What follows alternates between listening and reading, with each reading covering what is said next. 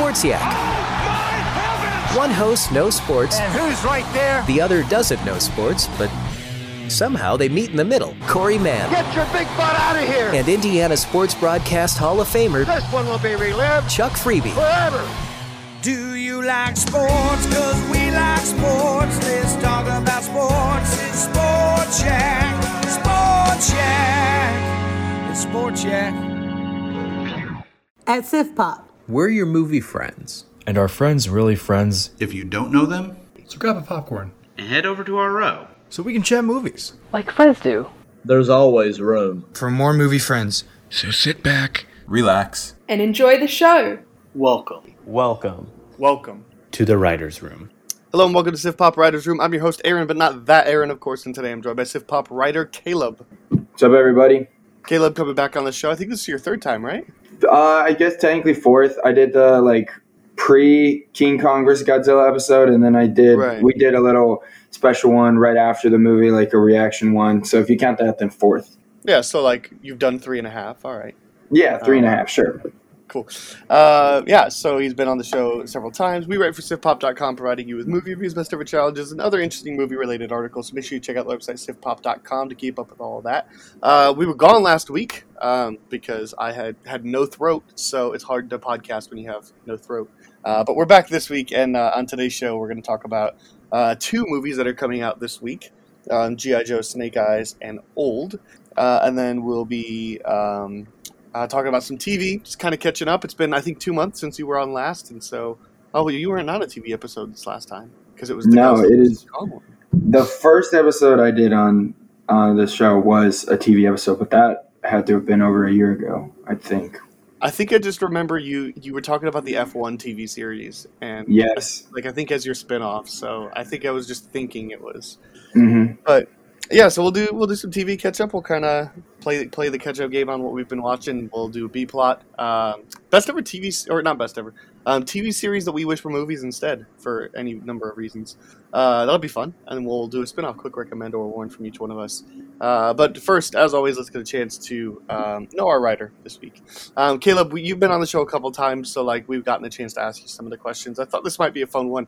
What is your favorite Star Wars movie? Oh man, well, I'm a huge Star Wars fan, but growing up in my generation, I have a soft spot for the prequels. I understand they're flawed, but I have a soft spot for them. Episode 3 is probably my favorite just because it's the best of the prequels. It mixes some new with the old. And I'm a sucker for a good lightsaber fight, and the lava scene with Obi-Wan and Anakin, you can't really beat that one. So that one's probably my favorite. That one's my favorite. Yeah, man, it's not a bad pick at all. You're not alone.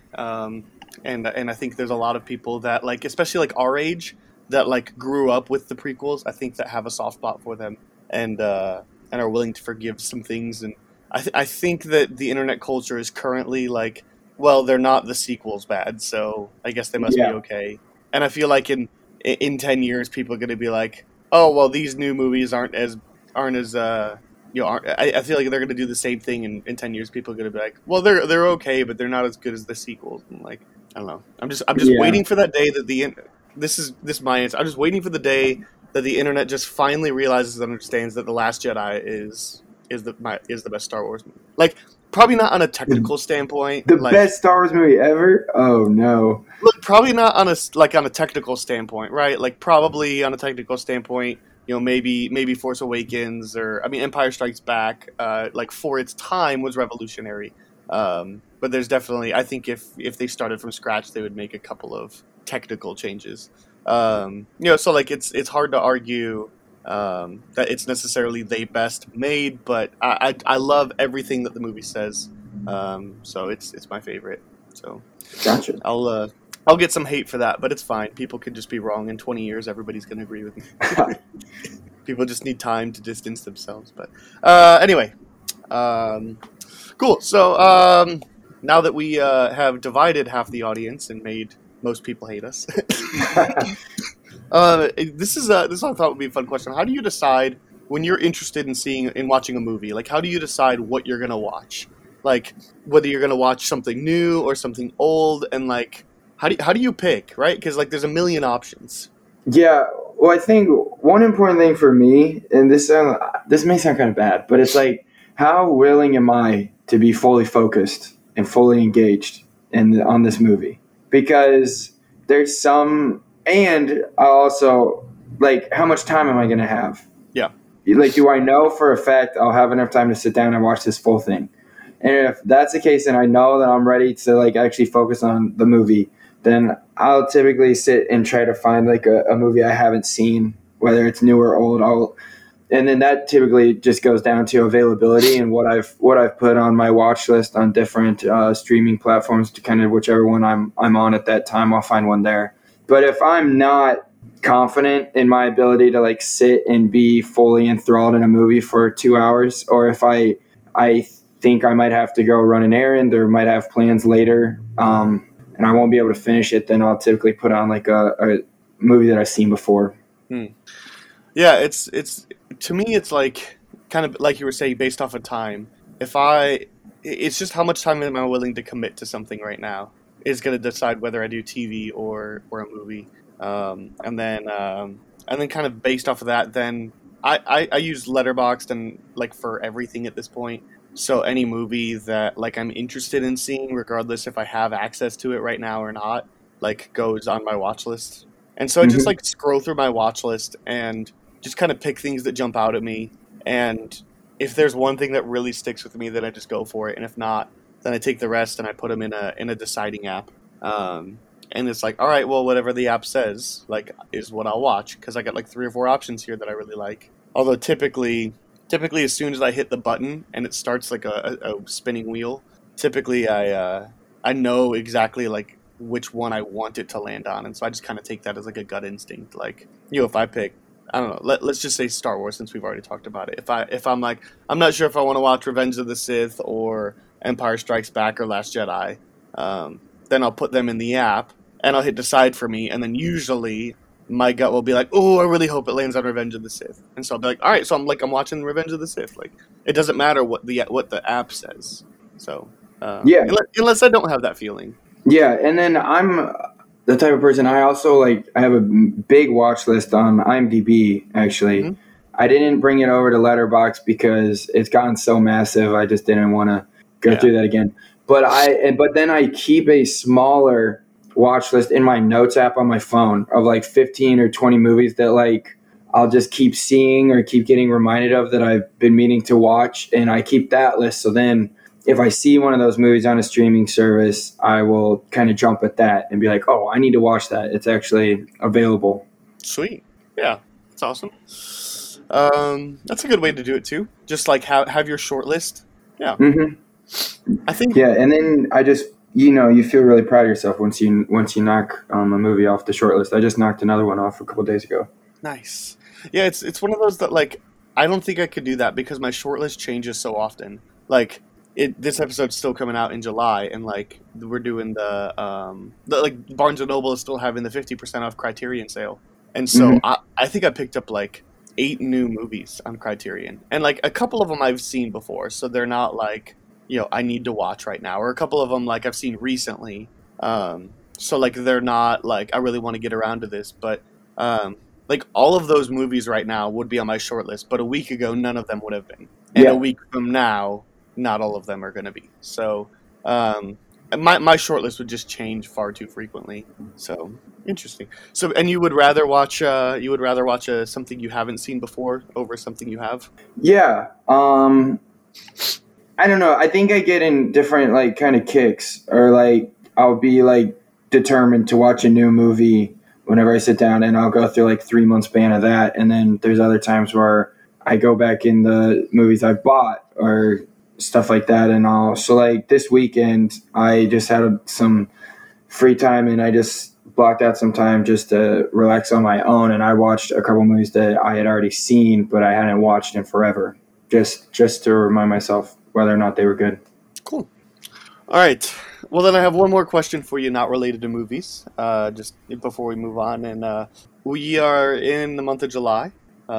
We just celebrated a pretty big, one of the major holidays. I want to know, what is your least favorite holiday? Least favorite holiday? I'm not a huge Halloween person. I just never really got it. I don't know. I just never really got it. I just don't go out of my way to celebrate it really either. So I'd probably say that one. Okay. Yeah, I mean, like, God, it's interesting. I think I like the spirit of Halloween and all that, but, like, I don't necessarily, like, know that I care about the holiday now that I'm not a kid anymore. Yeah. Like, at this point, I just invite a couple friends to sit in my driveway with a bonfire and have some beers, but we could do that any day. Like, yeah. So, look, I think this is one of two answers for me. It's either Valentine's Day or 4th of July. I think I'm going to go with Valentine's Day. And here's why. I think I don't like 4th of July more, but I think 4th of July means something. Like, it is worth celebrating the birth of our nation. It is worth celebrating the ideals of, like, what America should be and all that. And, like, where we came from and, like, learning from the past and all that. It should be all these things. But, like, I'm not a huge fireworks fan, and, like, I'm a dog owner, and, like, I understand there's a lot of people that are, like, terrorized, but whether it's, like, you know, like PTSD in a person or, like, just in general dogs, like, you know, I just don't really get it. But, like, I think that holiday means something, but I don't know that Valentine's Day means anything. Like, it's a holiday that people just use as an excuse to be big and bold for their loved one once a year, but it's like, shouldn't we be doing that more than once a year? Yeah. And then it just gets frustrating because if you really just decide you want to go out to eat that night or something like that, like, it's booked, like, always. Mm-hmm. So, like, everything's booked. It's just unnecessarily frustrating. So, and, like, you know, luckily my wife feels the same way. We're just kind of like, yeah, we don't really do Valentine's Day. So, it's like maybe I'll still buy her flowers or something like that, but I'll buy them, like, a week early or a week late or something and be like, Happy Valentine's Day. And she's like, oh, cool, thanks. So, it's just, like, seems pointless, you know? Yeah, no, I totally get it. That was probably second on my list. Yeah, well, yeah, I'm gonna say it's first on my list just because it doesn't really mean anything. Mm-hmm. Cool. Well, let's get down. Let's talk about some movies. These 2 movies coming out this week that are worth talking about. We got G.I. Joe Origins, Snake Eyes, and we got Old, the new M. Night Shyamalan movie. Caleb, which one do you want to start with? We can start with Old if you want. Sure. Let's start with Old. This is a new M. Night Shyamalan film. A thriller about a family on a tropical holiday who discover that the secluded beach where they are relaxing for a few hours is somehow causing them to age rapidly, reducing their entire lives into a single day. Looks like this is based off a graphic novel called Sandcastle, which I didn't know, but that's an interesting thing, because normally Shyamalan just does, like, original stuff, except for Avatar: The Last Airbender, but we don't talk about that. Yeah, we don't need to go into that one.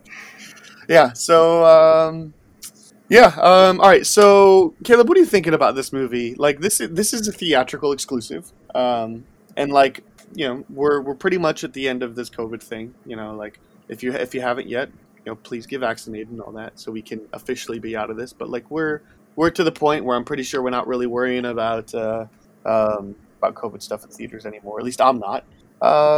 So, like, although, you know, it's just a regular day back at the theaters. How excited are you about this movie? Would you go opening weekend, wait for a discount night, wait till you can rent it at home, wait till it's on a streaming service you already pay for, or are you just not interested in seeing this? So, I'm interested by the premise of the movie, but I'm not a huge M. Night fan. Okay. That is very understandable. I just, like, feel like he makes a lot of, like, aggressively average stuff, and he just keeps getting all these chances. And I literally was, like, having a conversation with somebody the other day. I was like, what has he done to earn this many opportunities to like, get this much hype? I feel like all his projects get hyped up, and then I haven't seen one that's, like, lived up to the hype. So for that reason, I'm not, like, going opening weekend. I probably wait to either rent it if I really wanted to watch, like, a movie that was in that similar genre, or I'd wait till it was on a streaming service that I'm already subscribed to, so I just watch it by opportunity. Yeah, I think I don't have the same experience that you're talking about, because for me, like, Shyamalan is the perfect example of a director who either, like, he's at either end of the spectrum. There is no middle ground. There is no okay Shyamalan film. He's either really good or really bad. Well, I guess, like, Split's kind of okay. But, like, he either makes great stuff or terrible stuff. You know, he either makes Unbreakable or The Happening. He either makes, oh gosh, what's the other one I really love by him? I really love Glass. I realize the ending's kind of stupid. So, like, he either makes The Sixth Sense or he makes Avatar: The Last Airbender. You know, so, like, I feel like there just is no middle ground with this guy. You either love or hate whatever he does. You know, you get Signs or After Earth. And so, like, it's weird. Like, I feel like on that same, knowing that about him, I feel like I have to be on one end of the spectrum for old. Like, I feel like it's not fair to just be right down the middle. But also, like, I'm really excited about this movie. I'm going to go with opening weekend, which is, like, maybe a shock. I think there's something so interesting about this movie, and I am dying to know what's going on.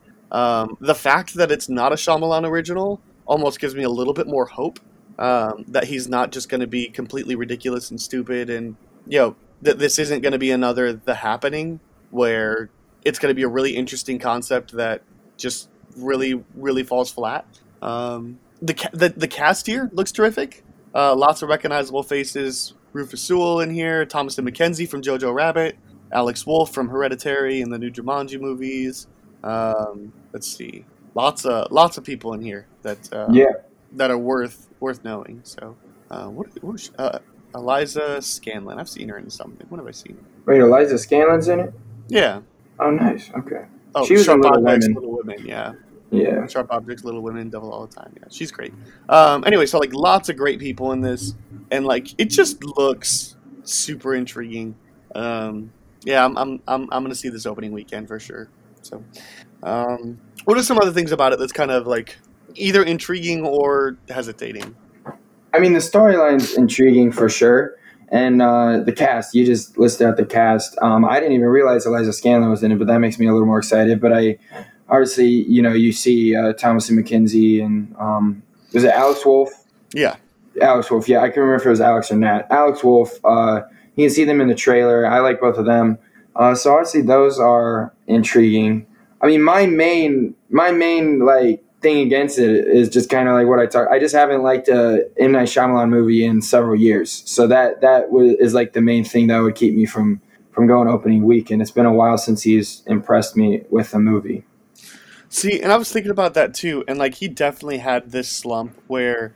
So, like, he got off to a big start with Unbreakable, Sixth Sense. Signs in the Village are kind of polarizing. But, like, I think people can at least still recognize that he's doing good things here. And I think Lady in the Water is... I actually don't know how people feel about that. But, like, The Happening and The Last Airbender and After Earth all just, like, back to back, like, ruined all his reputation. Yeah, that is a rough stretch. Right, and there was nothing in between that. There was nothing I just know like that ruined any goodwill that people had towards this guy. And then The Visit came out, and I didn't see it, but I know people were like pleasantly surprised by it.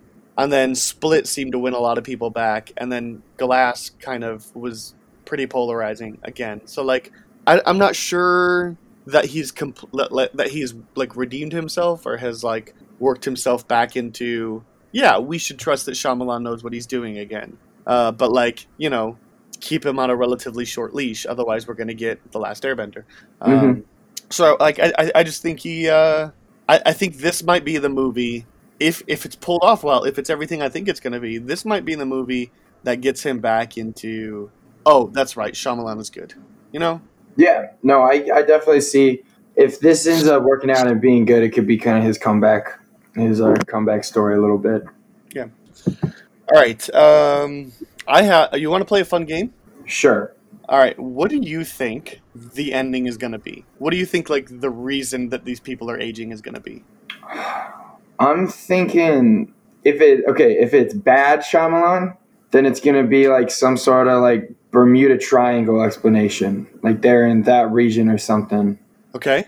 If it's good Shyamalan, I have no clue. I'm expecting to get my mind blown a little bit. I'm expecting to not see the ending coming. But sure. I'm not for sure. I've been trying to figure out, and I was also thinking, like, what reason are they gonna have for them to not just leave the island? I think I think it's like there's some sort of like, I don't know, like they walk onto the beach, but like, I don't know, we never see the way that they came back from. Okay. So. Because that was like the whole, during the trailer, I was just like, what happened where they got to this island, but they can't just leave the island? Yeah, I'm not really sure. It's interesting for sure. My guess is we won't have an answer. That they will in no way try to attempt, maybe hint at, but given that we're just dealing with the people that are there, I wonder if this is going to be probably one or two people escape and never have an answer for what happened, or nobody escapes and everybody dies. Like, I'd be okay with that, with just not knowing. I mean, that seems like an easy way out, but I think that's an effective way out. I mean, and there's movies that have done that before, where they just, like you said, like the two characters that get to leave, they're just in shock. They just don't discuss it after that. Yeah. I don't know. And look, and this is going to be either people would love or hate the ending. This would completely split people, and I feel like the ending to this movie or the revelation is going to be whether or not people like this movie or not. So, like, whether people think it's a good movie or not. And so I'm like, I don't know that it's the best choice, but I think to me it's a choice I would be excited about, because I'm okay with, like, you just need to understand that things happen and we don't need to tell you why, because we don't know why. And like, if you could just be upfront about that and tell it in an interesting way, like, I don't want it to be lazy, but I don't necessarily care if it's like, some things are just beyond our understanding. And it's like, okay, some things are beyond our understanding. Yeah. So my guess is I don't think we'll get an answer. So I'd definitely be okay with that. Sweet. But I think Bermuda Triangle, something like that, might be pretty plausible. I don't know.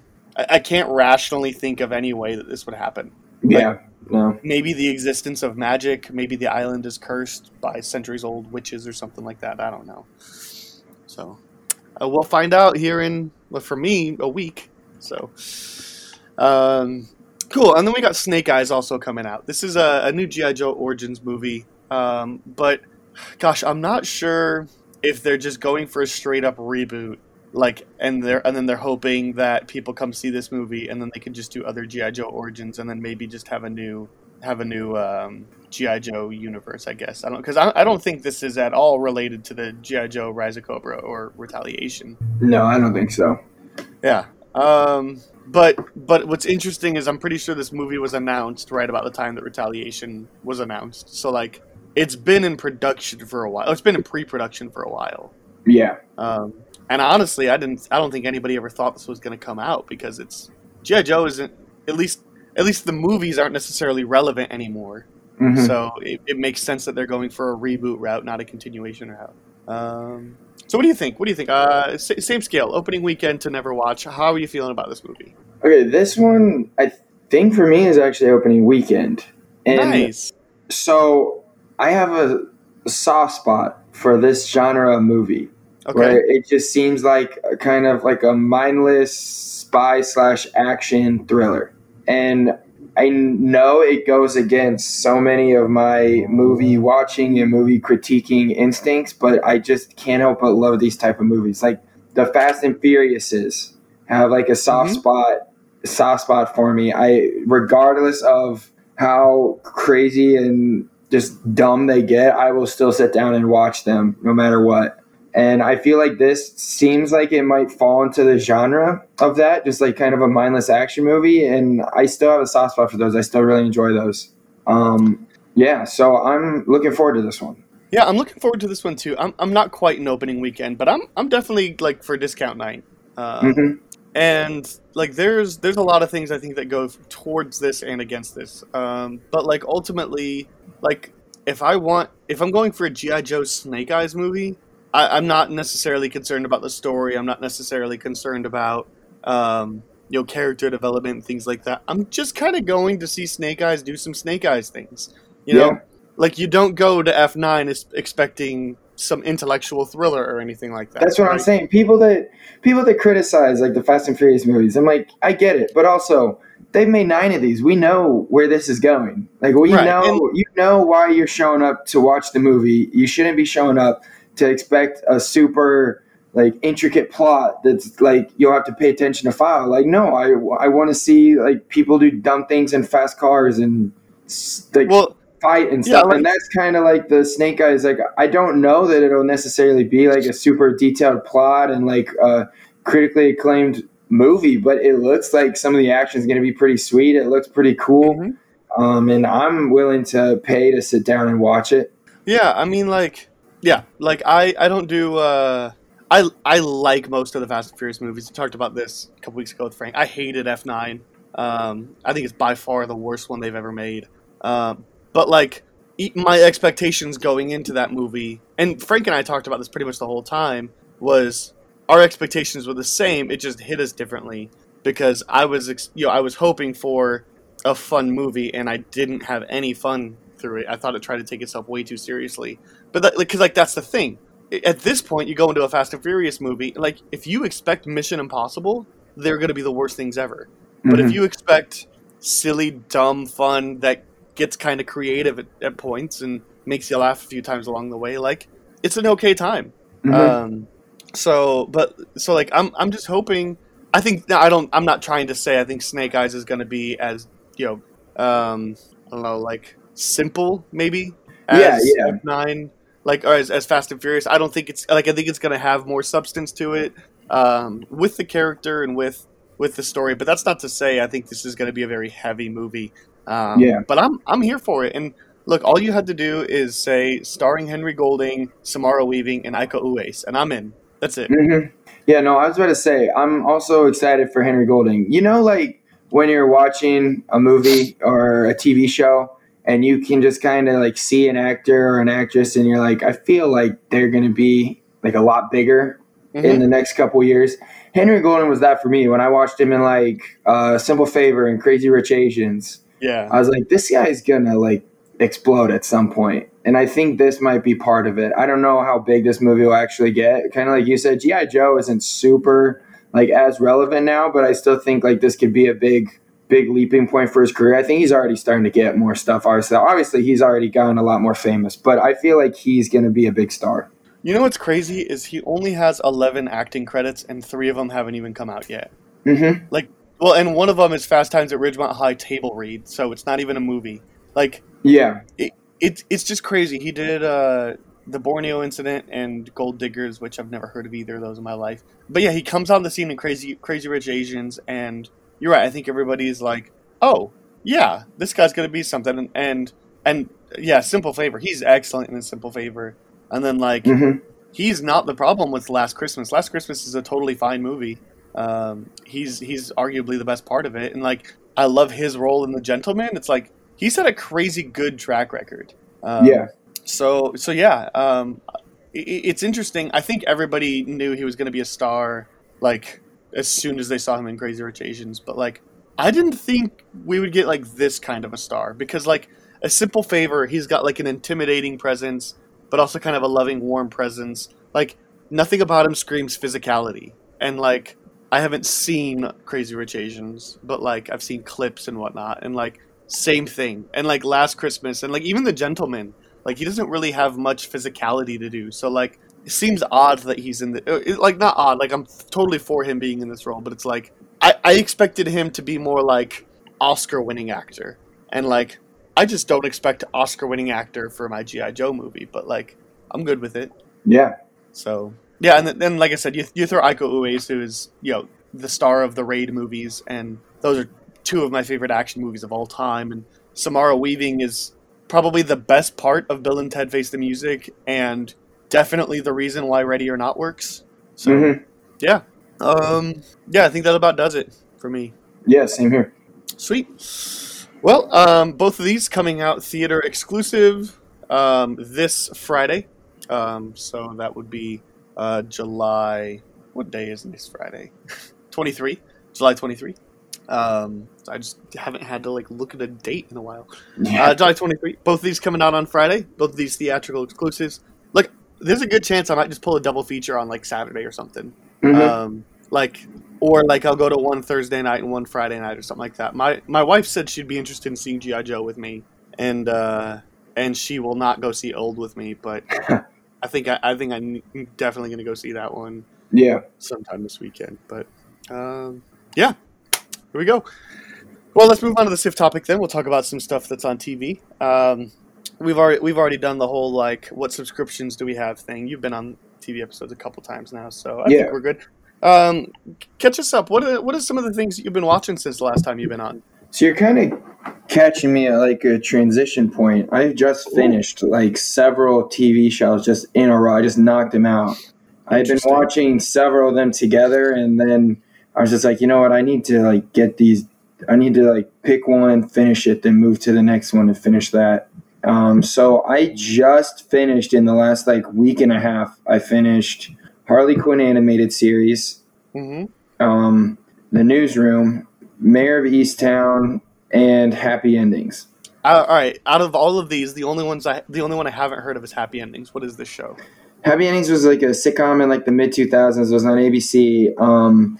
It has a lot of like actors that you would recognize, like that you've seen them in other things, but you wouldn't necessarily know their names. The biggest names in it were Elisha Cuthbert. Mm-hmm. Yeah, and, from 24. Yeah, and Damon Wayans Jr. from like New Girl and a couple other stuff, like Let's Be Cops. I don't know if you've seen either of those. We also got Eliza Coupe in here. Yeah, and Adam Pauly's in several things as well, and so is Casey Wilson. Yeah, so they're all, but it's basically just like a Friends sitcom type thing. It got canceled after 3 seasons. It was like a big thing when it got canceled. Recently, there was like a petition to bring it back. But you know, that's like, if we're like 5 or 6 years after it got canceled, so I don't think it'll be brought back anytime soon. But yeah, no, the 3 seasons that they made though are really good. I'm actually really surprised. As I watched it, I was really surprised that it got canceled because, like I said, it's really well done. Interesting. Yeah, I've never heard of the show. Yeah, it's on Netflix. It's super easy to binge, like I said. Yeah, it's really well done. It's funny too. Looks like it's also on HBO Max. Okay, cool. So I just wanted to point that anybody out that's for some reason doesn't have Netflix but has HBO Max. Yeah, which like you know. And then I just started Atypical and Titans. Okay. Yes. All right. Let's back up here a little bit. You mentioned the Harley Quinn show. Man, this is one of those like list of shames for me because like it's been on my queue since it came out. Like it's so good. It's so good. If anybody listening, go watch it right now. It's so good. There's 3 seasons out now? 2. The 3rd season is coming out later this year, I think. Okay. Well, I definitely am going to get around to season 1 and 2, ideally before 3 comes out. So, man, I know I'm so close to like it will for sure be one of the next few things I watch. And Mayor of Easttown is also on my list. I know I sound like a broken record, but Mayor of Easttown is phenomenal as well. I'm pretty sure Kate Winslet will come home with the Emmy, but she's amazing. I didn't know that I needed Kate Winslet playing a small town detective in my life. Like I didn't know that was something I needed to see, but it really was. She was so good. Yeah, that one was really good too. Yeah, that's what I keep on hearing, and like I've heard like mixed reviews on like the first episode or 2, but anybody that's stuck with it past like says it's phenomenal. And definitely. Is it only like 6 episodes? I think it was 7 or 8. But they're all about like 45 minutes to an hour long. I think they get a little longer toward the end of the show. Like the last like 3 are closer to an hour.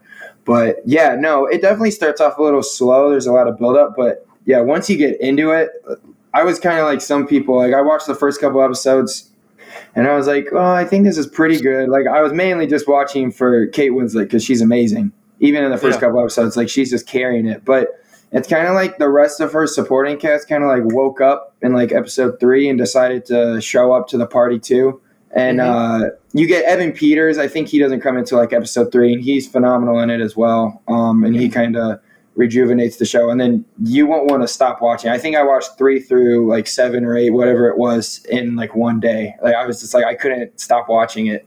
Yeah, that's the kind of content I need in my life right now. Mm-hmm.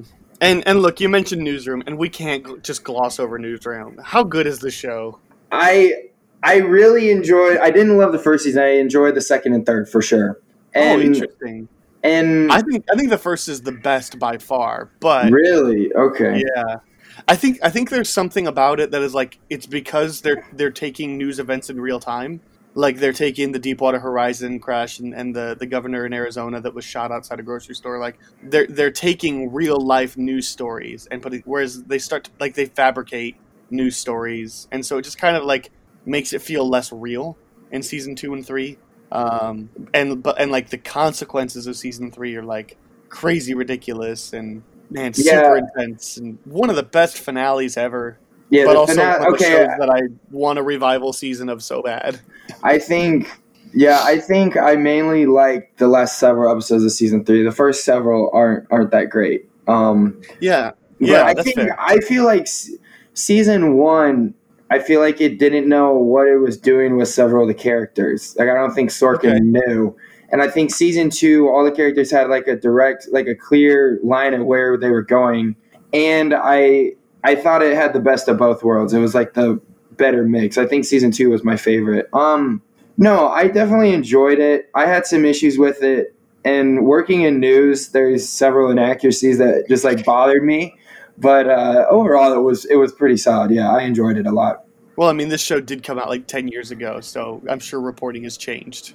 Yeah, no, it was just like some of the ways they conducted the show and stuff. I was like, that definitely wouldn't happen. But I did enjoy. They used the same sort of system that I use at my job, so I thought that was cool. Sweet. They mention their news program, and then I'd be like, oh my gosh, I just used that today. Well, it's like, it's also one of those things that like, man, like a show that is so smart and clever, but that could make you cry at any minute, and is like excellently like produced and all that. Like normally when we think of Sorkin stuff, we think of like, oh yeah, the writing is excellent, and like obviously the writing is excellent here, but like the way that they specifically like with sound mixing, like the most memorable moment of that whole show besides the opening scene, right? Because the opening scene is an all-timer, maybe the best scene in television history. But there's a moment where it's the episode where the Arizona governor gets shot. And they're like breaking the news as it's happening, and they're like trying to decide, like lots of people are reporting that she's been killed, but we don't have official confirmation yet.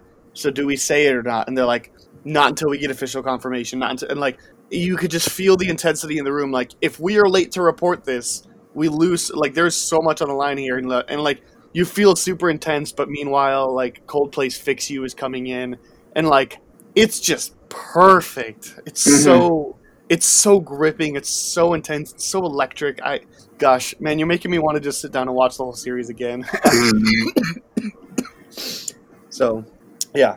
And when Dicer was on the show, I think 2-3 months ago, we were talking about like TV shows we'd love to revive, and both of our top answers were like, Newsroom would be incredible in 2021. So, especially like, you know, I would love it if Sorkin did like picked it up kind of like where he left off the first season, where it's like taking real events.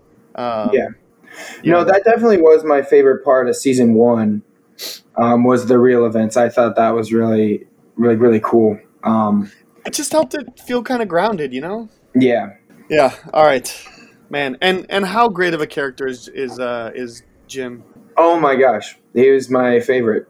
Yeah, me too. I mean, and that's funny because Jim is he does the job that I do. I mean, obviously, I'm at a much smaller station. Maybe one day I'll be at a station like that. But no, we have the same job. So he was like my favorite pretty early on. Once I like found out what job he was, I was like, oh my gosh, he's a senior producer too. He just like, I don't know. It's like he lets his emotions get into it sometimes, but for the most part, he's pretty objective and like he knows he's super confident, and he knows like the best way to handle things. And gosh, he's great. And he's just like super good at his job, but he's like the voice of reason a lot of times too. Yes. Yeah. He's I don't know. He's my favorite character on the show. Yeah, same here. Yeah, and also star-studded cast. Yeah, no, the cast is like Dev Patel amazing. just casually in there. I was about to say, I literally like the first episode or two, I was like, there's no, like every time he came on the screen, I'm like, there's no way Dev Patel's in this. There's no way they actually have Dev Patel, like a young Dev Patel. And I was like, that's crazy. Well, and it's like you're looking through the cast and you're like, hold on, like how did this show afford Jeff Daniels and Dev Patel and Allison Pill? And then like the list just keeps going on and on. And then Olivia Munn. And I was like, about to say, and, like I was watching, and then like episode 4, Olivia Munn pops on the screen. And I was like, another one? They got another one of these people? Like what? Yeah, and Emily Mortimer. Like Mm-hmm. I don't know. Like if this show were to be made today, the budget would be through the roof just on salaries. I'm sure, because like Dev Patel at that point, I think all he had done was Slumdog Millionaire, but like he solidified himself as a force to be reckoned with by then. Mm-hmm. So. Yeah, and you mentioned Atypical. Look, this is one of my favorite shows that I don't know many people talking about. The 4th season is the final season, and it just dropped on Netflix. So it is going to be the next. As soon as I finish the show that I'm currently watching, I'm going to Atypical, and I'm going to binge that season 4. This is one of my favorite shows. I just started season 4 yesterday. And now, have you? I feel like you've seen the other seasons before. Like you aren't just watching the whole series for the first time right now, right? No. I watched them all kind of when they got released. Like I was watching it back when they first released season 3, and so I watched like season 3 in like 2 days or something whenever they dropped that one. And so now that they dropped season 4 on Friday, I was like, alrighty, now I gotta watch season 4.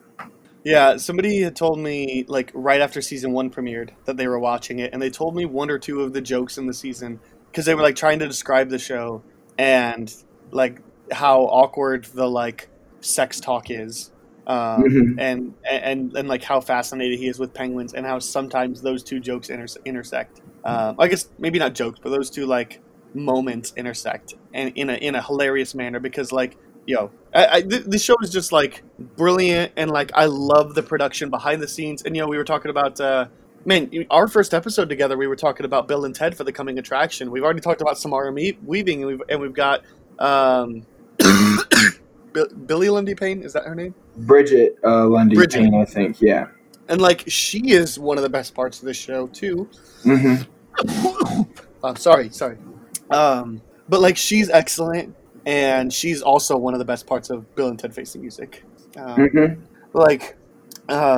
She's great, and I love where her character has gone. And like, I feel mostly for her character, like I feel like she's the person I identify with, because as somebody who's not on the spectrum, like I can't identify with somebody who is. Although, like, I certainly like root for him. I certainly want him to succeed. But there's just different lines of thinking. That's what autism is. And like the parents, like I sympathize more with the dad, but even then he's not like a super likable guy, like with some of the decisions he makes. And like he's pretty relatable, but like putting yourself in the daughter's footsteps and the sister's footsteps where like you get to see her and she is having to like insert her opinion on like the way that life is around. Like she's sneakily the star of the show. Like it's definitely focused on. Oh, and my favorite character is the best friend. Zahid is my favorite character. Zahid, yeah, and he was in Escape Room, and he is like, he's gonna play the friend character in Dear Evan Hansen, and I was just like, this is perfect.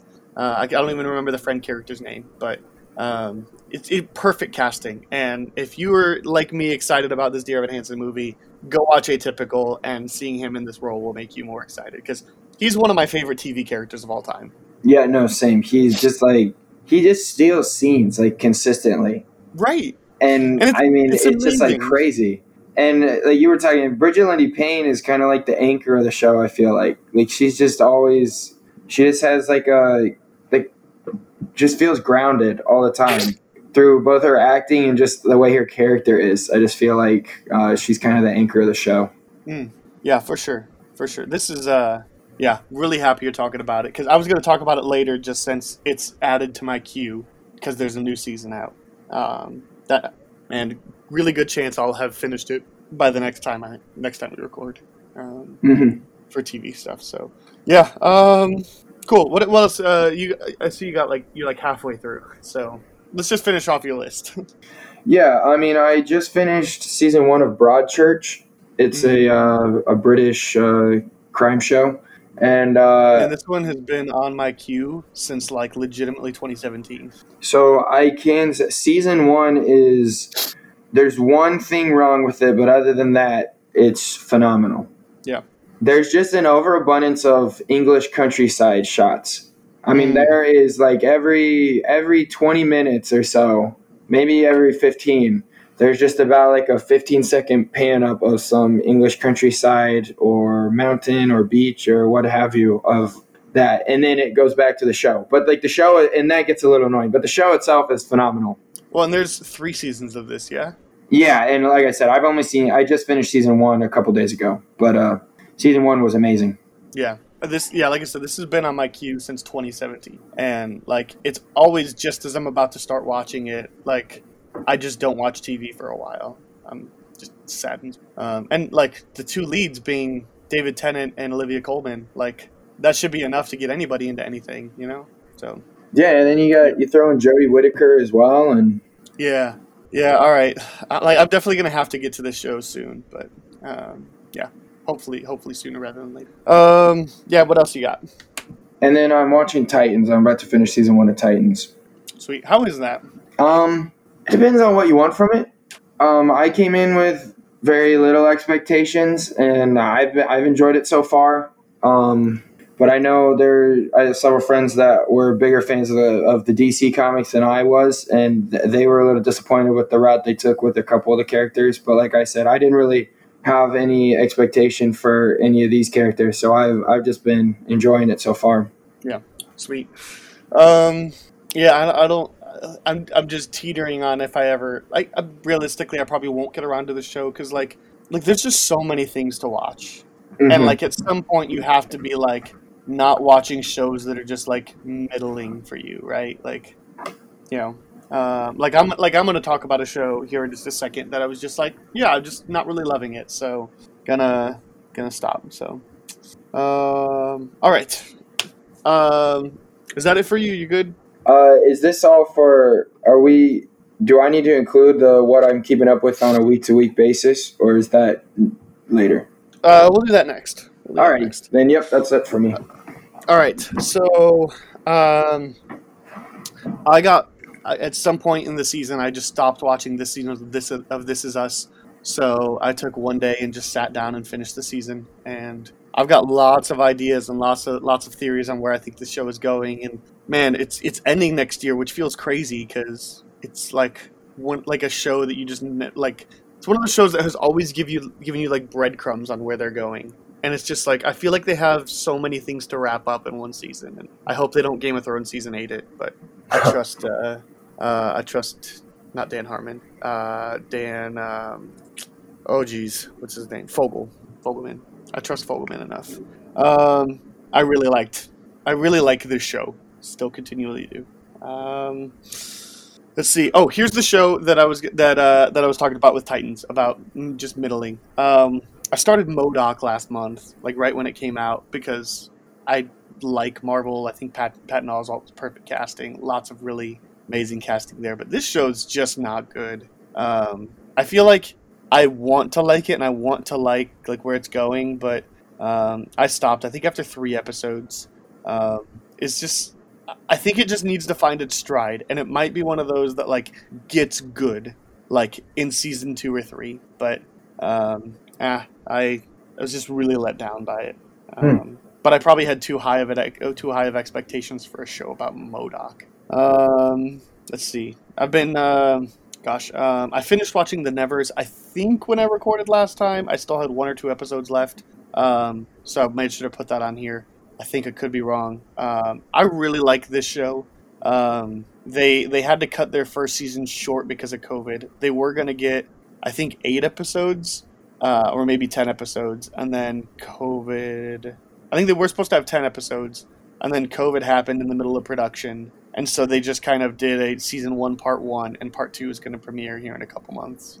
I think this show I liked it more. They do something really interesting with the last episode that I'm still, a month later, I'm still just not sure I'm on board with. So, but it's interesting. I've had some conversations in our Slack chats with some people because I feel like nobody's watching this show, and I'm definitely recommending it. I'm definitely saying check it out. I'm just like, it's on my list of things that I want to watch. I just haven't gotten to that yet, and I wasn't sure because it was getting kind of mixed reviews, so I wasn't sure if I should go ahead and watch it or not.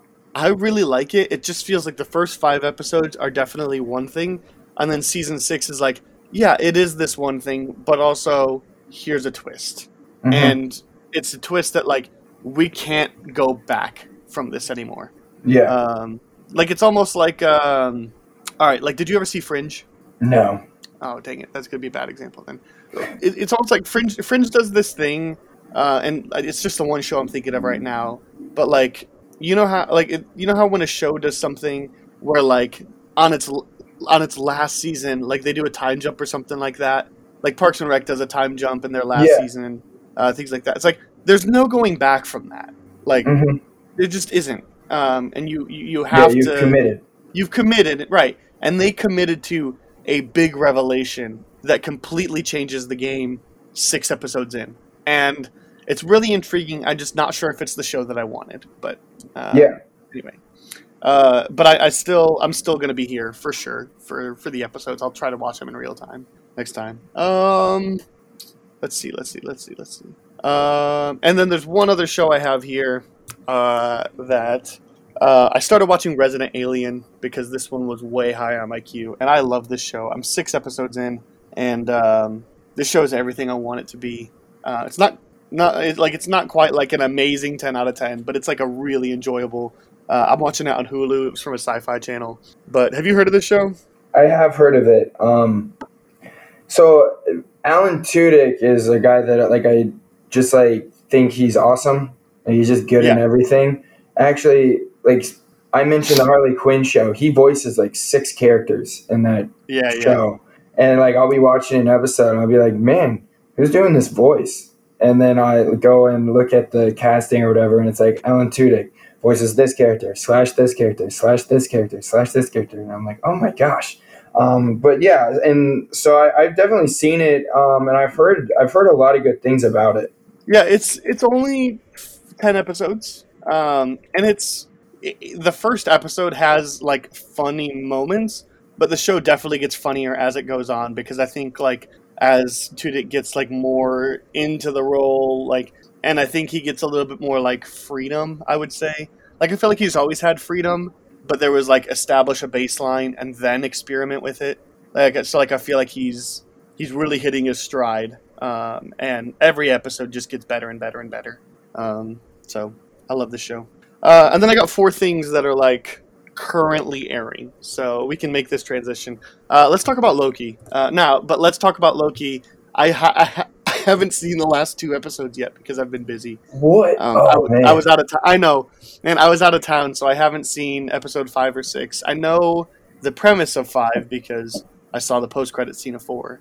But I don't know anything about the finale, and in general, for people listening, we shouldn't spoil the show anyway. But gosh, it's burning because I've literally been traveling. I've been gone all week, and so for the last 2 weeks, so I haven't been able to see it, and it's just burning a hole in me. So, but I'm really liking this show. Yeah, no, I really enjoy Loki a lot. I really, really enjoy this show a lot. Yeah. Where does this land in comparison to the other Marvel shows? Well, that's actually my TV hot take is that this is the best TV show Marvel's done so far. Okay. Of this new phase, I'd rank it in front of WandaVision and Falcon Winter Soldier. Okay. Okay, so having not seen the last 2 episodes, which I believe is to be understood that they're the best episodes, probably. Yeah, I still think episode 2 of the Loki series is one of my favorite episodes of TV I've watched this year. Okay. It's kind of like, I don't know if you remember much episode 2, but it's basically like after all the introductions, it's like his first episode where he's like working with the TVA. Yeah, and that's where he finds out about the like where the Loki variant has been hiding and how the Loki variant has been hiding. Yeah, I just found that episode so good between like the music that was used in different scenes and everything in between. Owen Wilson and Tom Hiddleston's like chemistry together was like really great. But yeah, I'd say along with that episode 2, these last 2 are probably maybe the 2 best in the series. Okay, yeah, I'm definitely gonna check it out. I think that people are, from what I've seen, lots of people love it. I don't know anybody that hates the show or doesn't like the show. It's always just either middling or amazing. And I think I'm definitely higher on this show than I was Falcon and the Winter Soldier. But to me, WandaVision still takes the cake. And we'll see when I see the last 2 episodes. I just think the biggest thing for Loki is that I think the finale pays off so much better than WandaVision's did. Yeah, I mean, if there is one negative to say about WandaVision, it's that the finale kind of fell into formula and was pretty anticlimactic and tonally different from the rest of the show. But I think those first, however many episodes there were in WandaVision, I think there was 9 total. I think those first 8 episodes were just brilliant and doing groundbreaking, interesting work. Like, they really felt more like a therapy session than anything else. Like, I was so fascinated by that. And but then the episodes that were kind of light and fluffy, like those first 2 episodes, like they could have just been sitcoms and have no substance to them at all, and I would have loved it. No, that's my biggest thing is I love the sitcom stuff. Even like episode 4 and 5 when it's like more modern sitcom style, but with more kind of like you said, therapy and more character development. I loved it. I just like it fell so flat. I feel like once it got away from that formula. Like it kind of teetered, like the last episode or 2 outside of this, like the original formula, it like teetered and we're still pretty good. And then the finale fell it fell right into place with what Marvel usually does. And I was so excited for them to be doing different things. And so I was really disappointed in the finale for WandaVision. I think that kind of soured me on the show a little bit. But I still love the first like six or 7 episodes or however many there were. Well, and it's one of those things that, like, you know, you have to land your finale. Otherwise, all people are going to remember is your finale. And, like, yeah, WandaVision's weakest point of the series was its finale. Although it had some amazing moments and some amazing lines. Like, you know, the Vision versus Vision dialogue and all that was, like, incredible. You know, the ship of Theseus stuff. But, like, people aren't really talking about that anymore because it's just like, oh, yeah, the Wanda versus Agatha fight was kind of just okay. Yeah, I just felt like they didn't know. Like, I was like, why break from that formula if you don't know like what exactly or where exactly you're going to go with it once you do? And I felt kind of like they weren't for sure on what they wanted to do once they got out of that formula. Yeah. All right. Well, I'm going to finish up Loki tonight. Whenever my wife gets home, we're going to sit down and watch the last 2 episodes, and I'm excited for it. Also, I'm definitely behind, but I have been watching The Bad Batch, and I really like this show. If you're a Star Wars fan, especially of like the prequel stuff, man, Bad Batch is some good stuff. A little bit formulaic, kind of as after the first couple episodes, but you know, way less formulaic than Clone Wars, and with way better everything than Clone Wars, especially those first couple seasons of Clone Wars. This really kind of picks off, you know, with like season 7 of Clone Wars level of good. So I love this show. Have you gotten around to it at all? I have not, because I didn't love the Bad Batch arc of the newest season of Clone Wars.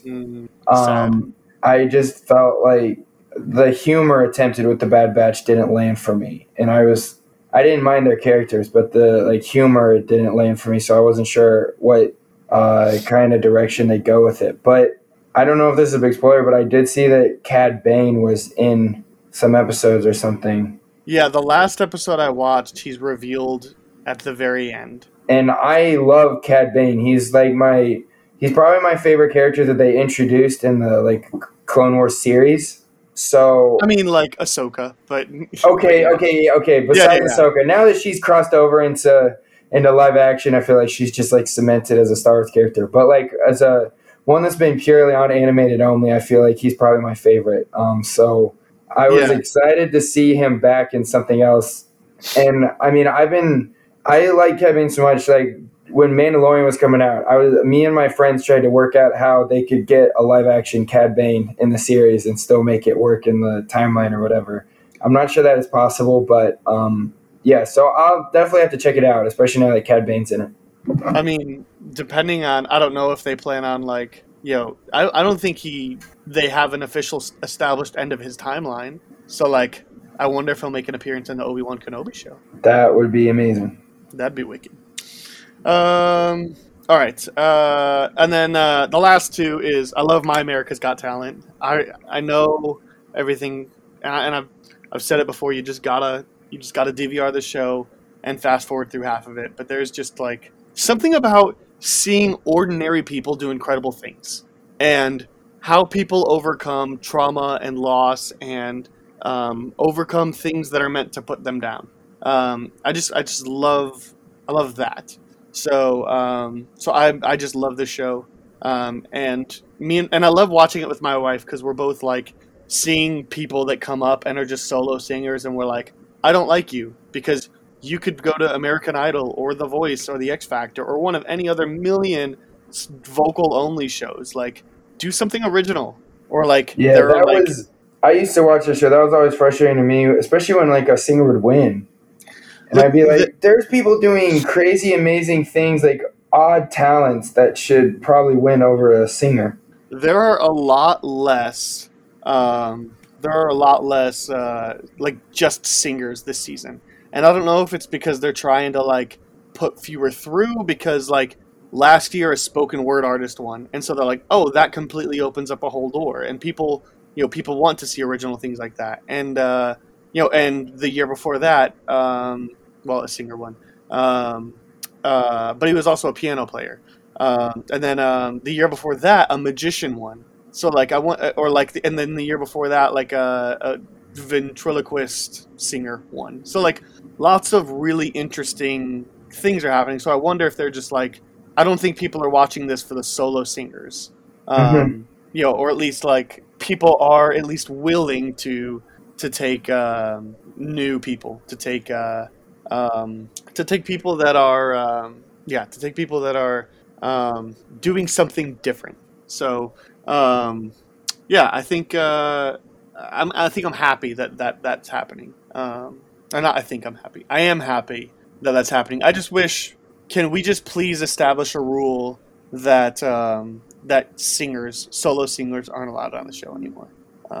That would make me happy. And like, even like my wife is a dancer, and we were talking like about some of the small dance groups. There's like, well, there's So You Think You Could Dance, but apparently that show got canceled. So, not So You Think You Could Dance. Was what was the other one? I think So You Think You Could Dance has been canceled for a while. There was another dance show that had like Jennifer Lopez and Julianne Hough, and that one got canceled. So, I gotta think. Anyway, so like, I guess now that there's not really an avenue, or like Last Comic Standing isn't a thing anymore, so I'm totally okay when like stand-up comics come. But like, they also had a bunch of a World of Dance. That was the one. Just got canceled. They just had like, there's this combination. These people, the Sklar brothers, came on and did it, but like they had a Comedy Central Presents like 10 years ago. Like, I don't think they should qualify. And then like, freaking this week's episode, freaking Michael Winslow came on, like the voice dude from Police Academy. It's like, how on earth does he qualify for this show? So anyway, and I'll move on to my other reality show. I've been watching Crime Scene Kitchen. Have you heard of this show at all? I have not heard of Crime Scene Kitchen. All right, so is it kind of like a Restaurant Impossible type thing? I don't know what that is. It's like they brought this big scary chef in to save these restaurants who are being mismanaged. Is it like something like that? No, but I want to watch that now because that sounds like Bar Rescue, but with restaurants. So, which I love me some Bar Rescue. So this is hosted by Joel McHale, which he winds up being really perfect for this role. What they do is there are 6 teams, and the 6 teams get to examine this kitchen, that something has been made in it, and you have to use the clues to figure out what has been made in it, and then you have to try to replicate it. And so it's interesting because what has been made, you have to figure that out. And if you don't have an extensive dessert knowledge, baking knowledge, you maybe won't know. But then there's also things where they're like, well, this could be made in 2 or 3 things. So it's really about finding all of the clues to form whatever the dessert was.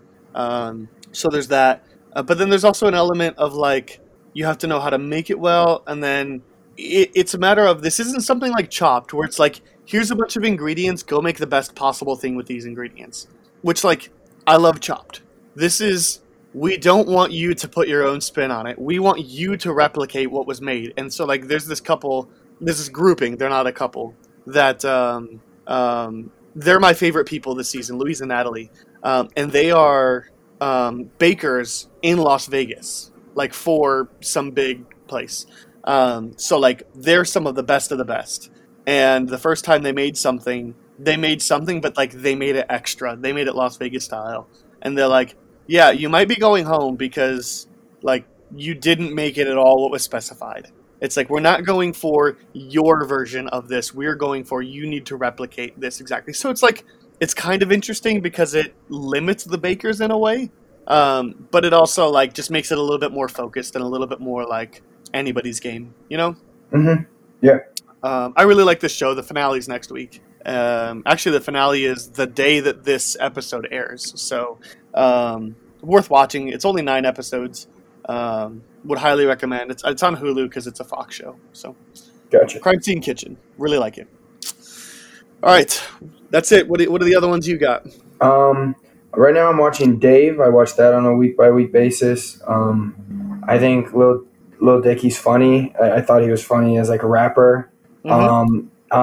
I've been pretty impressed with his transition to TV. Okay. I think season 1 of the show there was a couple bumps at the start, but it found a groove about halfway through, and season 2's kind of continued on that. And season 2's been really, really good so far. I've been really impressed. Yeah. Man, something about FX shows really hitting their stride in season 2. Like, What We Do in the Shadows season 2 is so much better than season 1. Oh my gosh. Which is saying something. I was literally just rewatching episodes of What We Do in the Shadows season 2 because I was just like, I remember this season's so good. I'm just rewatching it. Like the other day I was just like, I feel like watching What We Do in the Shadows. Yeah. I might rewatch the whole show like before season 3 comes out because my wife caught a couple episodes here and there and she's like, oh, this is really funny. I was like, yeah, you should watch it all with me. So I don't even know when season 3 is going to come out, but I think it comes out in like September or October, something like that. I thought they said. I don't know. I don't keep up on these things. I just wait until Hulu says it's here. September 2nd is the season 3 premiere. Well, I guess I'm going to start watching it all soon. Also, I'm about to start rewatching Ted Lasso season 1 because season 2 starts this week. I was about to say I got to get back on my Ted Lasso grind soon.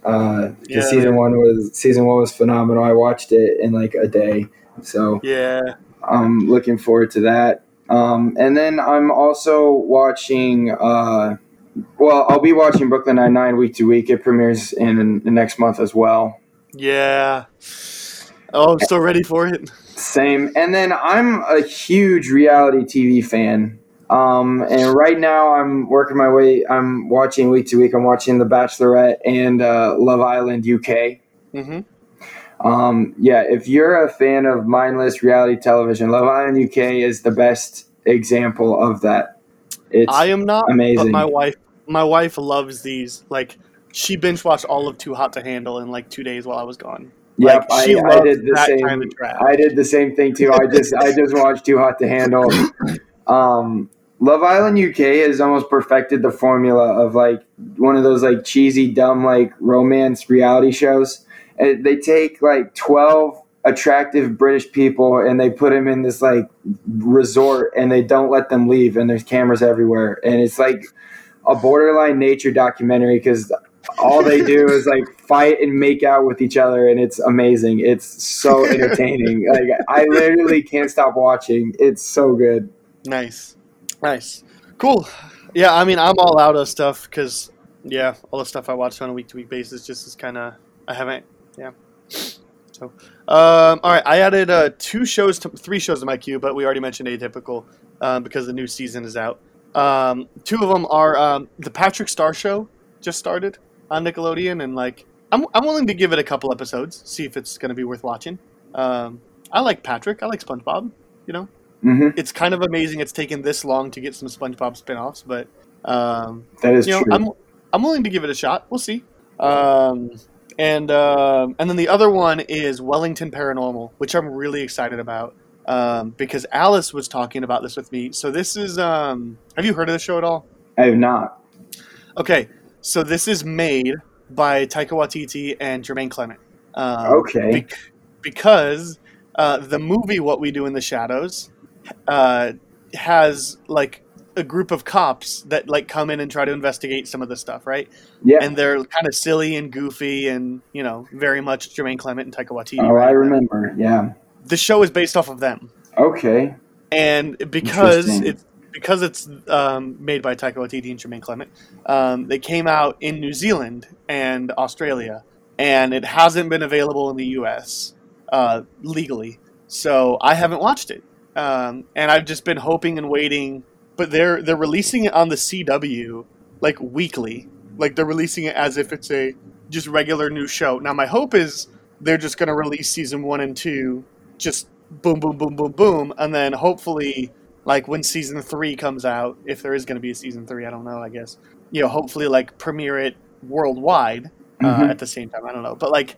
At least for now, like I was expecting them to just dump it on Hulu or something like that at some point, like the existing seasons. But they're premiering them on CW, so it's not like a new show, but it's new for the US.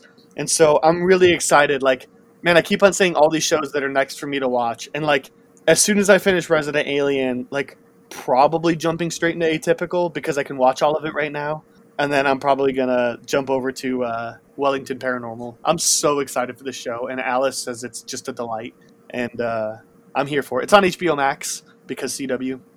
But there's only like I think 3 episodes at this point, and they'll come out weekly. I think on Sunday nights. So there you go. That's the 2 shows I added in my queue. What about you? The shows in my queue are Bo Burnham's Inside, which isn't really a show; it's more of a movie, but it's on my list. I'm kind of ashamed that I haven't watched it yet. I've heard nothing but good things. I just have not taken the time to sit down and watch it all the way through. Yeah, it's great. You really got to get yourself in like a headspace for it, though. Like, I don't know that anybody was prepared for that. Like, because I was watching, I was like, oh, Bo Burnham, and like, yeah, he did it during quarantine, but like, certainly it's gonna just be a stand-up special, and it is, but it's more of a documentary. Mm-hmm. Yeah, it's excellent though. Yeah, sure. And then Succession is my next up. Yeah. Succession, I've seen season 1. I just haven't gotten to season 2 yet. And they just released a trailer for season 3, and it was kind of like a Kickstarter. Like, oh yeah, I need to watch that. Because season 1 was amazing, so I'm looking forward to that. And then also, Never Have I Ever is just this like kind of cheesy, funny sitcom on Netflix about an Indian girl growing up in America. And I thought season 1 was surprised me by how like actually funny it was. And they just dropped season 2 at the same time as Atypical. So once I finish Atypical, I'll move on to that. Okay, cool. Yeah, Succession will be one I get around to at some point. Mm-hmm. And my favorite show of all time is HBO's Watchmen. What's yours? I mean, my favorite comedy of all time is Psych from USA. I think partly because that was just one of those shows that when I was first growing up and watching TV, it was like one of the first ones that I kind of like would watch on a week-by-week basis. Mm-hmm. I'm also a sucker for a good like mystery show, and that's like a comedy mystery. I just really love that show. I think it's super good. And then drama, I didn't even put a drama down, but my favorite drama is probably the Watchmen HBO series as well. I literally maybe once every 2 weeks I recommend it to somebody. Like if somehow in conversation I work my way into telling somebody they need to watch it. I need to watch it again because like I saw it as it came out, but it's just like it's not a big task. It's not a big undertaking. So. Mm-hmm. Also, I'm rewatching Chernobyl right now. So. Okay, yep, that one is amazing as well. Yeah, Chernobyl's so good. I just like the group of guys that I meet with from my small group. Like, we just finished reading a book that was like really dense, and we're like, we just kind of want a break, so we're just watching Chernobyl before we start a new book. So, yeah, I love Chernobyl. But yeah, I need to sit down since I'm rewatching Chernobyl. I need to sit down and rewatch Watchmen as well. Yeah. Cool. You already mentioned your TV hot take, being that Loki's the best Marvel TV show. Here's mine. I think that having cable is better than having any sort of streaming live TV. I made the switch to Hulu like a year ago, Hulu Live TV, just because like cable prices keep going up and like Hulu's stagnant. Plus, like since I switched over to Hulu, now I also get Hulu shows for about what I was paying for DirecTV, and like I'm sure I'd be paying a lot more for DirecTV right now. But it's just like I literally never channel flip, and like I really only use live TV for the DVR feature and sports. And I don't, but like I used to use it all the time. Like I would just throw on like Impractical Jokers all the time, like while I'd be like cleaning the house or whatever. I would prefer having a cable box again than having Hulu Live TV, but I'm certainly happy with where prices are at. Yeah. To keep Hulu with Live TV, but I don't know. It's just something about the cable box, just especially because like my parents are older, and so they have no idea how to work my Hulu with Live TV when they're up visiting. And like my parents are those that like get them to sit down and they're probably going to throw something on. So it's just like I don't know, like they won't watch the Hulu. So I don't know. I just prefer my cable box, but I prefer the prices of Hulu Live TV. So that's mine. Sweet. Well, let's do the B plot then. This should be relatively short. I have 4 things. I thought last month I did movies that we wish were TV series instead. So we'll do the reverse. We'll do TV series that we wish were movies instead. I have 4 options. How many do you have? I only have a couple. Okay. Well, let me start then. I think Captain America and the Winter Soldier, or the Falcon and the Winter Soldier. And here's why. I think, in theory, TV show is the way to go. But in actuality, kind of where this show wound up, I think probably movie would have been the better version. Like, I think, there was the scrapped side plot of a biological warfare, chemical warfare, be it originating in China, being used. Like, there was that whole scrapped plot, which I'm sure changed a lot of things. And there's the ability for them to actually explore Captain America wrestling with, or Falcon wrestling with, how can Captain America be a black person? Like, loved all that stuff. But I think as it turned out, I think probably a movie would have played a little better than a 6-episode show. Yeah. Just from the final what we got, Yeah, no, I could definitely see that kind of paying off better, especially because, like, I think, like, there's, like, a couple episodes where they, like, kind of weren't sure what to do with several of the characters. It seemed like several of the characters were kind of in limbo, and that was frustrating for me as a viewer. But I think if you do it as a movie, there's less time you have to fill with these characters, and I think it probably would have just helped everything kind of like be a little snappier and like wrap up more efficiently, I guess, without having to like scrap plots halfway through and stuff like that. Yeah, and I think there would definitely be an element of like there would be certainly some things that would have to be cut, some storylines that would have to be cut to cram it into a 2-hour movie, but I think people would have received it better as a movie than the TV show that we got. And again, lots of after filming changes having to be made, and during filming changes having to be made, and you're dealing with coronavirus and all that. So, like, I get it. It's one of those finished products. I think TV series, especially with what they were trying to do, was the better route to set things up. But yeah. Yeah. Cool. Which one you got? Okay. Well, it's kind of funny. You talked earlier about wanting a newsroom revival. I would love a newsroom movie, like a movie style. You could just pick one historical event and have it follow a newsroom reporting it, or you could do kind of like how the show's about in a news cast trying something different from the typical formula of what our cable news has turned into. Either one of those, I think, would make a really compelling, really awesome movie. I struggle to agree with that. I think kind of along the lines of like what you said, I think Anchorman 2 surprisingly does a really good job of critiquing modern news. It's not a great movie, but it kind of does what you're talking about.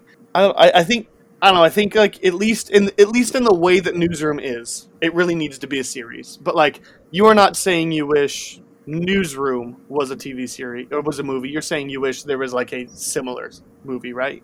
Yeah, absolutely. Yeah, no, I wouldn't want to like undo Newsroom, the TV show. But there was just several times watching the series where I was like, man, that you could take this plotline alone and it could be a really good movie about a newsroom. And also, selfishly, since I work in news, there's just not a ton of really good news movies out there. So I'd love for some more to be made. Okay. Yeah, I think you could take that Dev Patel arc in season 3 and turn that into one of the best movies ever made. Mm-hmm. Absolutely. You'd have to cut pretty much any other element of the news of what's going on in season 3. And like definitely like you'd have to cut some characters. But yeah, you could take that season 3 arc and for sure turn it into one of the best things ever made. Because it is already. Yeah. All right. Yeah, as long as your answer isn't like, because the question is TV series you wish were movies instead. As long as you're not saying like, I wish Newsroom was a movie instead. You're just saying, I wish there was something similar to this. No, I should preface mine are for the most part like, it would be fun to see this be made into a movie also. Because I'm selfish. I think I just love TV and movies so much that I wouldn't want to take one away to make the other, but I'd love like the idea to be played out on the different screen, if that makes sense. Yeah, for sure. All right, I'm going to go ahead and do my other Marvel one, and then I promise the last two aren't. The Inhumans, and this is coming from not having seen the show, but not ever being willing to sit through what I've heard is just the worst trash in the world. The Inhumans is such a like interesting comic to pull from and could have really changed the game for MCU stuff. Could have done what a lot of things were done, but I get, they announced the Inhumans movie and then they got the rights to Spider-Man and they're like, well, we still want to make Inhumans, so let's just kind of push it over to a TV series thing. Obviously it didn't work. But like, I'm saddened now because will we ever get a proper Inhumans in the MCU? Like, or are they just going to be like, it didn't work? Like, are we ever going to get, a Disney Plus TV show or a new movie? Like, are they ever gonna? Because I don't know that it's officially canon anymore. But like, how can it not be at this point, right? Yeah. So, Inhumans, what you got? Alrighty. My second one is. I promise I will answer the actual question, but Mayor of Easttown. I wouldn't get rid of the TV show, but I after seeing that, I want a movie with Kate Winslet playing a small town detective. Okay. And I'm not the TV show is amazing, but we kind of talked about how most people think the first few episodes kind of drag a little. I think you can make a snappy version of that show into a movie and make it amazing, like fairly easy. Like it wouldn't be super super difficult. You just take out. I mean, how you would do? You need to take out a couple of the subplots, but like you could keep a large portion of the show and put it into a movie pretty well. Okay. Yeah, I mean, I thought about like saying Sharp Objects, but like no, Sharp Objects works really well because it gets some time to live in the moment. I think it's only 4 episodes anyway. It's not like a massive undertaking. I could be wrong about that. I don't know, but like you could definitely make Sharp Objects a movie, but it would be a very rushed movie. Yeah. Okay.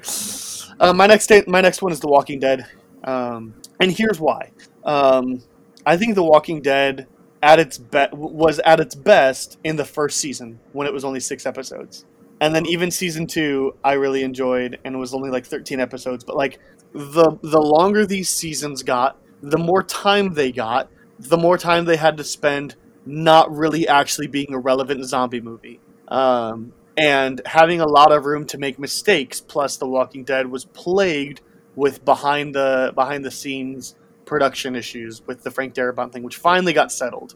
So like, and you can kind of feel some of that. But I think turn The Walking Dead into a couple of movies, because like I don't know when or if the show is ever going to stop, but like it's got to at some point. And I feel like movies are a little bit easier, and like zombie movies are always profitable, and you know, like I think you could easily turn the first season into a movie. And you could easily turn the second season into a movie, and you could easily turn the third season into a movie. And like, sure, they might be 3-hour movies, but if they're good, I'll go see a 3-hour movie. You know, the two largest grossing three highest grossing movies of all time are 3-hour movies, with Avatar, Endgame, and Titanic. So like, people will go see it. Or at least if they would have kept the seasons contained to about 6 episodes, but like that's not the point of this. I'm just saying, you know, make it a movie franchise instead. Yeah. And again, hindsight thing. It was originally only intended to be a 6-episode miniseries, and then it became the most popular TV show ever. So they decided to make more. So, all right, I got one more. What other ones you got? All right, I got one more as well. Mine is The Morning Show. Ooh, okay. And this one I actually think would have been better as a movie. And I think you could do 2 different tones of movies and it would have been better. So I think you could stick with the original plot and do a movie and probably do it better.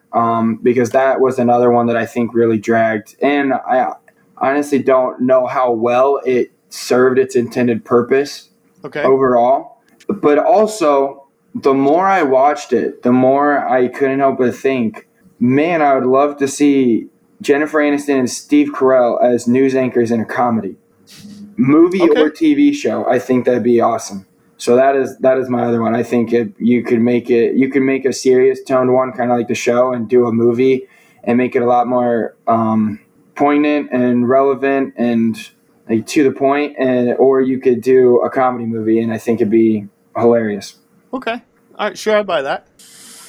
I haven't seen The Morning Show, but yeah, I don't hear people talking about it much, but maybe if it was a movie, yeah. And I mean, Mark Duplass is like the third guy in it, and we know he's funny too. I mean, if you've ever watched, incredible. If you've watched The League, then I mean, he's amazing. So yeah, man, I love The League. Yeah, he's one of those weird, like, has some of the funniest moments in like TV and film, but also has like some really interesting dramatic stuff. Like, I think the first thing I've seen from him outside The League was Safety Not Guaranteed, and I was like, this is not the same guy. Yeah, no, I literally, when I was watching that, I was like, this is crazy. Like, he's actually, like, pretty good at drama, too. It's just impressive. Yeah, and he's an incredible writer, too. So. Yeah. All right, my last one is the Arrested Development Netflix revival. Okay. Now, I really like Season 4. I liked it the original way. I'm sure I wouldn't mind it the cut-up way. I think really I'm more so thinking like specifically Season 5. So like Arrested, but like I don't want to change Season 1 through 3, but I think they could work really well as a movie too. But like I don't want to change because I love the show. But yeah, like maybe when Netflix picked it up, if they would have just done a couple movies instead, or especially after Season 4 didn't go over quite as well as they were hoping, like just give them a movie to wrap it all up. Yeah. As opposed to Season 5, which is pretty mediocre, and like I would love a Season 6 still, but now that Jessica Walters is that's her name, right? Jessica Walters. Yeah, so. Jessica Walters. Yeah. Okay. Now that not Walters. Now that she is passed, it would make the show a lot harder to do. Yeah. So, and then I know that there was a bunch of like Jeffrey Tambor stuff, but that was before Season 5. So yeah, and Jason Bateman's a huge star now, so. Scheduling Michael Cera too, like it'd just be difficult to get them, but like they've come back obviously. So yeah. So specifically I'm thinking Season 5, but if we just want to go ahead and say whenever Netflix started making more, that's my answer. Yeah, I could definitely get on board with that. Yeah. This is a lot harder of a question than I thought because everything had a caveat except for Inhumans. Everything had like look, these are fine shows, but imagine if you could trim them and cut them and whatnot. So, yeah. All right, well, that just leaves the spinoff. Caleb, what is that one thing in pop culture that you really want to tell everybody to check out or to stay away from? First, if you still haven't, you should watch the F1 Drive to Survive series on Netflix. I plugged it last time I was here. I'm going to plug it again. But no, I already mentioned it earlier, but I'm plugging Harley Quinn, the animated series on HBO Max. You just doubling down? Yes. It's like 2 seasons. They're each like 10 episodes. They're only like 22 minutes long. It's super easy to binge. It is the like funniest and most like on point writing for an animated show I've seen in a long time. For like basically any TV show. I mean, I think they're writing a lot of our current culture better than most TV shows out right now. And it's hilarious. The voice work's amazing. I mean, the cast is stacked. You got like Tony Hale and Ron Funches and Lake Bell and Kaylee Cuoco and all sorts of people. But it's so good. Literally, everybody should go watch it. You'll be thanking me. Okay. All right. Yeah. Like I said, it's coming up really soon for me. All right. I watched a movie last night. I watched Boogie Nights for the very first time. This is on Netflix, but it's an older movie, 1998, early Paul Thomas Anderson. And I think I've only seen one Paul Thomas Anderson movie before this, which was There Will Be Blood, which I'm not as high on as everybody else is. You know what? Me neither. I mean, I think it's good, but I see so many people ranking it as like their favorite movie ever, and I don't agree with that assessment. I think the third act drags a lot. Yeah, for sure, exactly. And like, look, it's hard to argue that it's like not one of the best movies ever with one of the best performances of all time. Yeah. 3 different ways, you know. Yeah, but I just. Yeah, I don't quite love it as much as most people do. Anyway, I watched Boogie Nights, and I really like this movie. It's one of those movies that I turned on, and like an hour and 10 minutes into it, I had to pause it to go to the bathroom, and like I legitimately thought it was an hour 45 minutes into this movie. Like, but it was like in a good way. Like It was like I didn't want this movie to stop anytime soon. And same thing, like at about the 2-hour mark, it's just like, how is this movie not over? There's so much stuff in here, and like. It certainly doesn't feel like a 2.5-hour movie. It feels longer, but like in the best way. Incredible performances, specifically by Burt Reynolds, who like hates himself. He hates that he took this role. He's terrific. Heather Graham's great. Julianne Moore's terrific. Mark Wahlberg is like about as good as Mark Wahlberg gets, which like isn't fantastic, but is really good. Mm-hmm. The writing here is clever. The direction is really the reason to watch this movie. Well, it's one of the reasons to watch this movie. It's because he uses a lot of one-shots, and there's maybe like one too many Dutch angles, but like this movie's shot really well. And Philip Seymour Hoffman and John C. Reilly are terrific in their roles. I really, really, really like this movie, and it's got a lot of really funny moments as well. But it also has something to say, and has some really really great scenes like that. So I don't want to like spoil anything, or I don't want to. It's a 20-year-old movie, 25-year-old movie. But like I know there's a lot of people that haven't seen it because it's about people working in the porn industry, or they're not Paul Thomas Anderson fans. But I really like this movie, so that's my recommend. All right. On that note, that's a wrap. Quick reminder that Civ Pop Writers Room is part of the Studio DNA Network. You can check out other great shows at studiodna.media or by checking out Studio DNA in your podcast player. If you're interested in writing for civpop.com, you want to get in contact with us, send us a question to explore during the B-plot, then you can email us at writersroom@civpop.com. That'll be in your episode description down below. And you can also contact me via Twitter at Schweitcastle, or give me a follow on Letterboxd to keep up with all my movie opinions. And please don't forget to leave a review for the show on iTunes. It helps out the show quite a lot. But that's all the ways you can connect with me in the show. Caleb, what about you? Where can people connect with you about F1 stuff? I'm on Twitter at RealCalebW. Caleb spelled with a K. My letterbox is I think the same, right? No, my letterbox is KA Walters, all lowercase. And then my Instagram is KWOLT_50. And those are my socials that you can find me at. Sweet. Well, hey, as always, it's been great having you on. Really appreciated chatting some TV with you. Yeah, man. Thanks for having me. Of course. Next week, I'm talking about some goats with Robert, as always. Last Wednesday or fourth Wednesday of the month. Sunset Boulevard and 8.5. So here's your 1 week warning to catch up with those. and lots of man excited to talk about some Green Knight. So yeah, so that's it. And next month, excuse me, we'll have a new writer on, Foster, to talk some TV. So should be really exciting. But that'll do it for this episode. So we'll see you back here next week.